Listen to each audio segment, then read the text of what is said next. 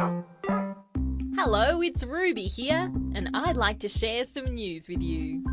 Today's Friday, and the date is the 28th of September. I have a question for you. What colour is an orange? It's in the name, right? But a little while ago, up in Queensland, someone cut up an orange to snack on, and a little while later they noticed something very strange. Their orange had turned bright purple. That's weird. Oranges definitely should not be purple. Otherwise, they'd be called purples.